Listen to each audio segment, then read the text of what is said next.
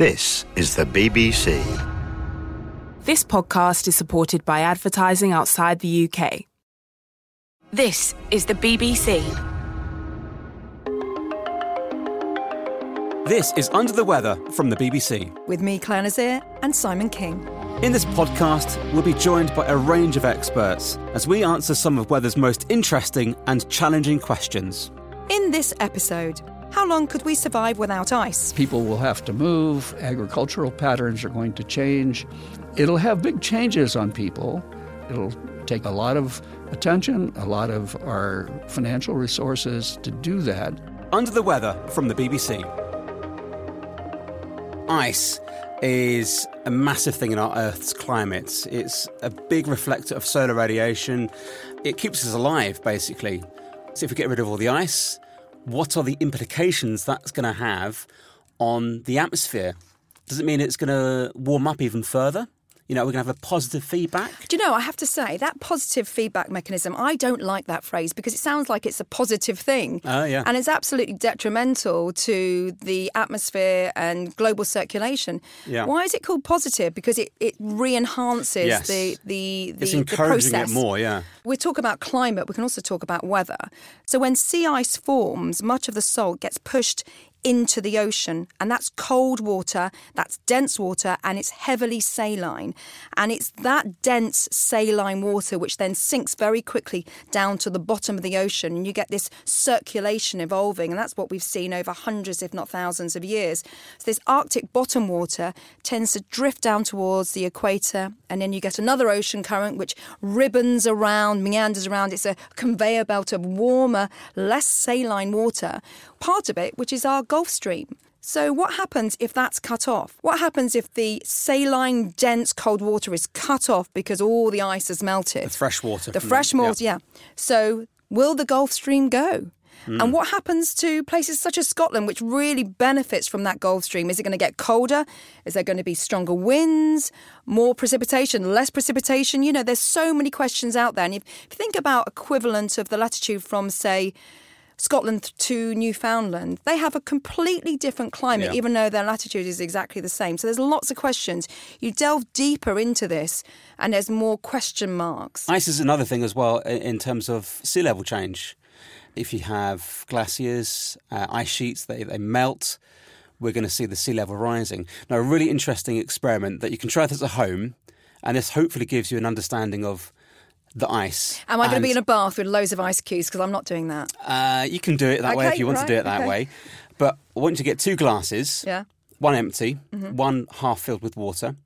Pop an ice cube into each of those glasses and then just watch them melt. Now, the glass that had the water in already, you'll notice that the level in the water doesn't rise. But then the empty glass will then suddenly have a puddle of water at the bottom of it. Now, that's really important because the Arctic, of course, is sea ice. So when we look at the Arctic melting, that's not going to add to the sea level rise. But what is going to add to the sea level rise is the glaciers, the Greenland ice sheets, any ice that's basically on land. And someone who knows all about this is Henry Pollack. Henry is Professor of Geophysics at the University of Michigan and wrote the book A World Without Ice, which details how climate change is impacting on our world. He was also part of the team who authored a report by the Intergovernmental Panel on Climate Change, which was awarded the 2007 Nobel Peace Prize with Al Gore. Henry, thank you for joining us on Under the Weather. It's my pleasure. Thank you for inviting me. First of all, I guess we want to just ask, when did you start looking into ice? Has ice always been a passion of yours? Ice has not always been a passion of mine, but I've been working in climatology now for 3 decades. And in most of my research has been in the area of reconstructing past climates. But I've had the opportunity over that same time interval to spend considerable weeks and months in the Antarctic and the Arctic. And that, of course, is the domain of ice. And over the decades, I've been watching the ice shrink. And so it has become a passion by being witness to the diminishing ice over the globe. Henry, how important is ice to the world weather? Well, ice plays a role, and it's a very reflective material. And in the Arctic in particular, where it covers the Arctic Ocean completely in the wintertime and then shrinks back in the summertime, if you have less ice, you're reflecting less of the incoming sunshine away, and instead you're absorbing it in the darker seawater. So the ocean water is warming in the Arctic. That means that it freezes later in the fall and doesn't last as long in the spring because it's a little bit thinner. And so we're seeing the loss of ice there as changing the character of the Arctic Ocean considerably. So it is having its effects, but as I also want to emphasize that what happens in the Arctic doesn't stay in the Arctic. It gets exported via changes in ocean currents, via changes in atmospheric circulation, and some of the unusual weather that we're having, certainly that you've been having in the UK, is probably due to the fact that the Arctic is warming considerably, and it's making weather patterns penetrate further south. And I should say warmer patterns penetrating further north. It's becoming much wavier in its characteristics and in locations. And what are we currently observing in the changes in the Arctic sea ice? Well, certainly the Arctic sea ice is very rapidly changing. Ever since we've had satellites overhead to be able to take a complete picture of the Arctic Ocean area, we've had very good statistics on the amount of wintertime sea ice, the maximum extent, and the summertime sea ice, the minimum extent. And both are diminishing over the decades since we've been making these observations. The summertime sea ice is diminishing most rapidly, and it's right now about half of its area that it was in 1980. It's half of its thickness that it was at that time. And if the rate of loss of summertime sea ice continues, we'll see an ice-free Arctic Ocean before mid-century, probably for the first time in human history. So it's very dramatic. Is there a tipping point when it comes to ice melt? Is there a point when you go, actually, there is no going back there? This is the event horizon where we won't see ice again? I think that varies from place to place. In terms of Arctic sea ice, we're probably past that tipping point now. In the case of the ice pack on Greenland, there's a little more time before that becomes irreversible. And in the Antarctic, it's even a little more time than that, simply reflecting that the Antarctic is the major location of ice. Greenland is in second place, so to speak, and then all the mountain glaciers and other places where we find ice make up a very small fraction of the total ice on Earth. Antarctica is the biggest, Greenland is next, and then lots of permafrost is another place where we find ice in the subsurface, and that's also diminishing in the Arctic area.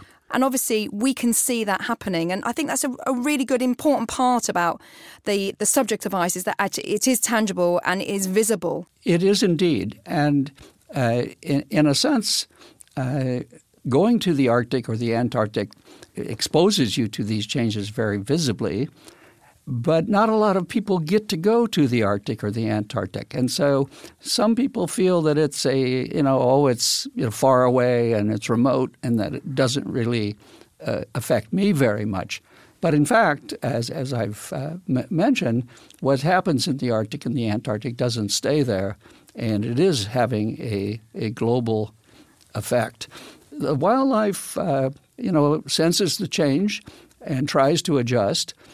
And in the Arctic, it's not just wildlife. The Arctic has a human population. There's about 4 million people who live north of the Arctic Circle, and they are, of course, experiencing these changes as well. I recall a hunter who I met in the Arctic, and he had a team of dogs and a dog sled. and he fed them. He had to shoot a seal a week to feed his dogs. Well, the seals are disappearing because there's no sea ice nearby to have their breeding cycle take place. And without the seals, he says, yes, I could go to the grocery store. That's the interesting contrast. I could go to the grocery store and spend 25 pounds or whatever on dog food, but I can't afford that. I'm going to have to give up my dogs soon because of the warming of the Arctic. I found that a very touching story of how climate change is affecting real lives, real people, and real cultures. Can we talk numbers here about if all the ice melted on planet Earth? First of all, how high would sea level rise? And how many people around the world would be affected by that? The total water mass contained in Earth's big ice sheets, if it was all put back into the ocean, would raise sea level 80 meters. And so anyone who lives at sea level, and most of the large cities of the world are at sea level, would not recognize their home with an 80-meter sea level rise. It would actually relocate the shoreline inland many kilometers, depending, of course, on the shape of the terrain. But the alterations to the shoreline are profound under an 80-meter change. Even if you just lose the ice from Greenland, which is about 6 or 7 meters worth of sea level, that would be dramatic as well. So we're talking big cities here that are placed or located by the coast. So we're talking Tokyo, Jakarta, Shanghai, London, Mumbai. I mean, millions of people displaced, millions. Absolutely right, millions of people. And and of course, sea level is, it's the major consequence, to be honest. It's the big player in the climate consequences category. We're talking about mostly developed world cities there, but think about places such as Bangladesh, which has I don't know how many millions of people, but pretty much the whole of that country would be underwater. And so there's a big issue economically and also for displacements of huge populations of people. And they're the people who will suffer much more than us having to head inland. You're absolutely right. You've described Bangladesh. That's the delta, essentially, of the Ganges River. And the delta areas are very, very low-lying regions with very little slope to them. And they're often heavily populated because it's good agricultural land.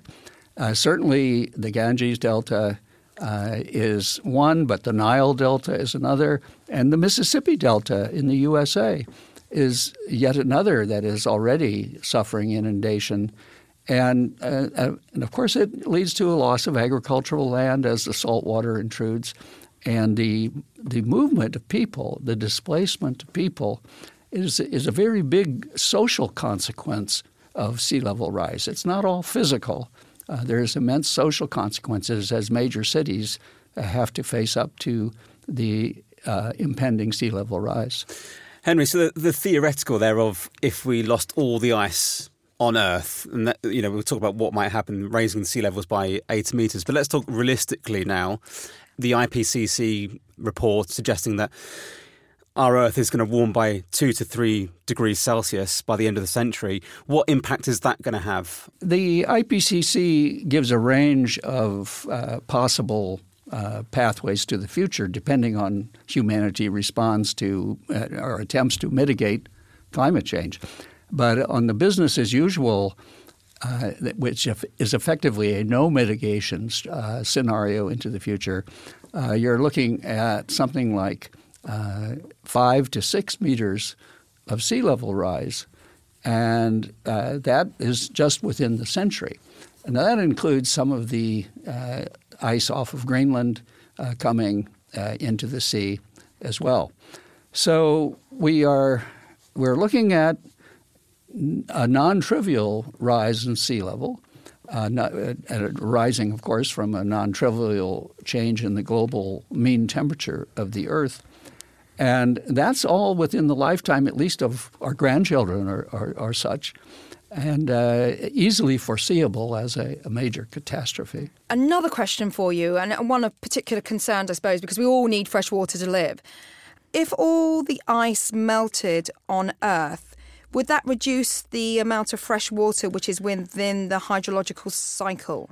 It certainly would reduce the amount of fresh water, and you don't need to wait very long because it's the high mountain ice that is going first. Those are like alpine glaciers or glaciers in the Himalaya or the Andes, and those are already losing ice dramatically.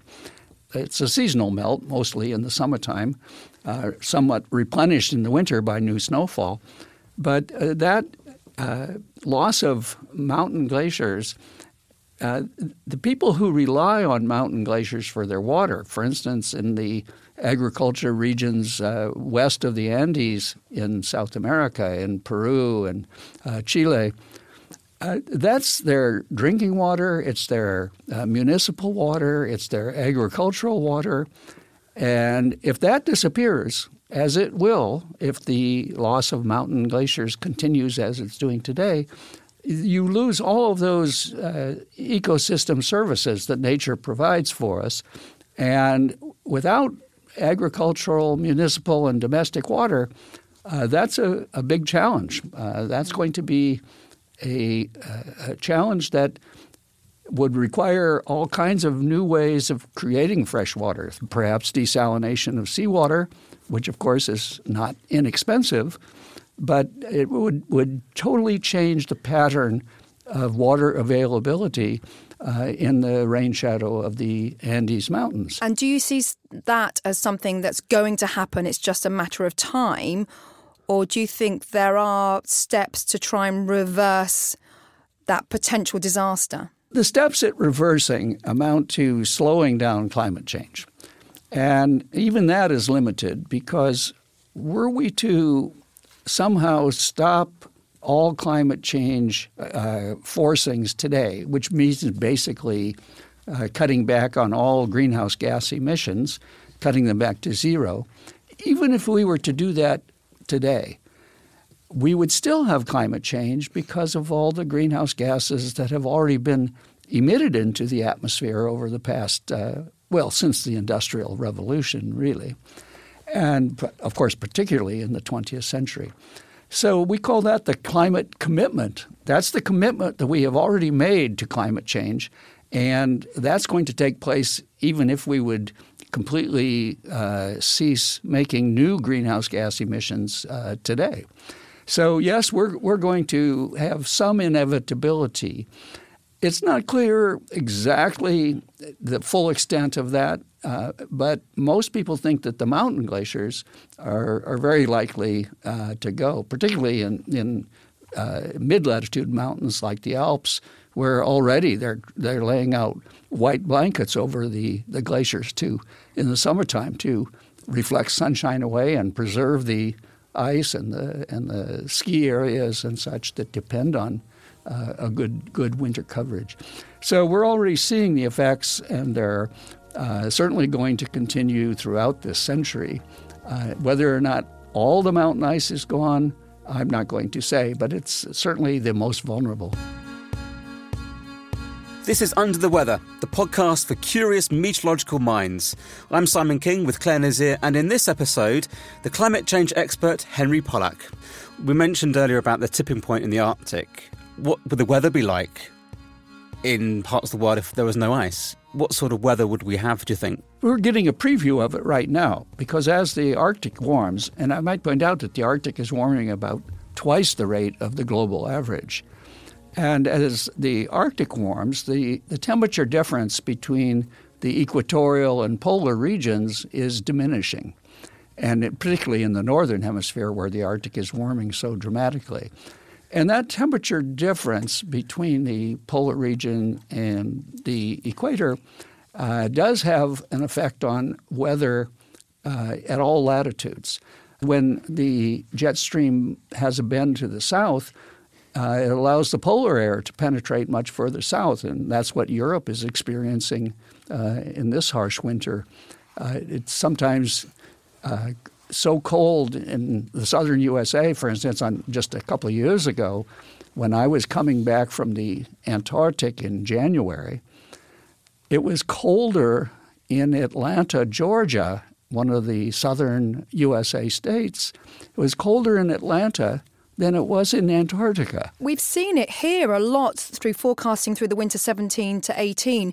The jet stream has been so amplified. There's been certain parts of Europe which have been blighted by a huge amount of rain over and over again. It's been relentless, and the patterns of weather haven't shifted, and that's a key factor of this, isn't it? It's because the jet stream becomes buckled, and then you get this almost like this Groundhog Day effect where you see either high pressure or low pressure just staying where it is. And the jet stream is spending more time moving north and south in these big loops and less time moving from west to east.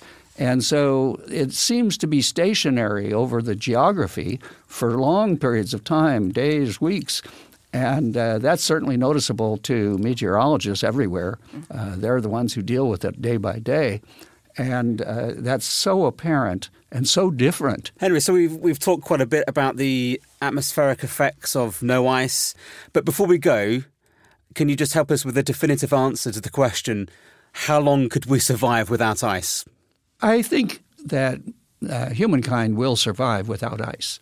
That's the adaptability of humans to a warmer world.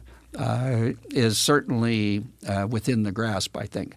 But we will survive, but not in the way that we have evolved or become accustomed to. We've gone over already the impacts of sea level change and shoreline migration. We will survive, but not in the way that we have been accustomed to living over the modern era. People will have to move. Agricultural patterns are going to change.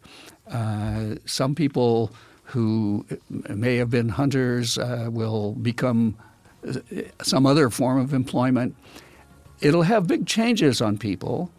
And to the extent that humanity is able to adapt, we will survive.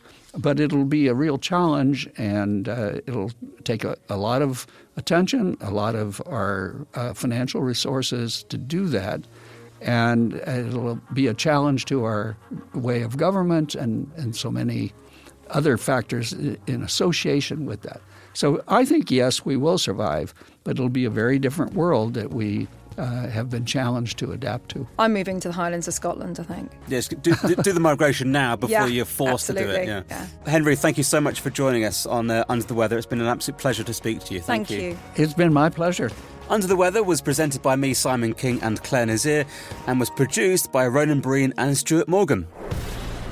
Next time on Under the Weather. It would be a horrible catastrophe if nuclear weapons were ever used. If you're in the middle of a continent without an ocean to moderate the temperature, temperatures could get below freezing, and it would also be dark, and it would be dry. The hydrological cycle would be reduced. But this temperature contrast between a cold continent and a warm ocean might produce huge storms along the coastline also. Subscribe to Under the Weather now for a new episode every Monday.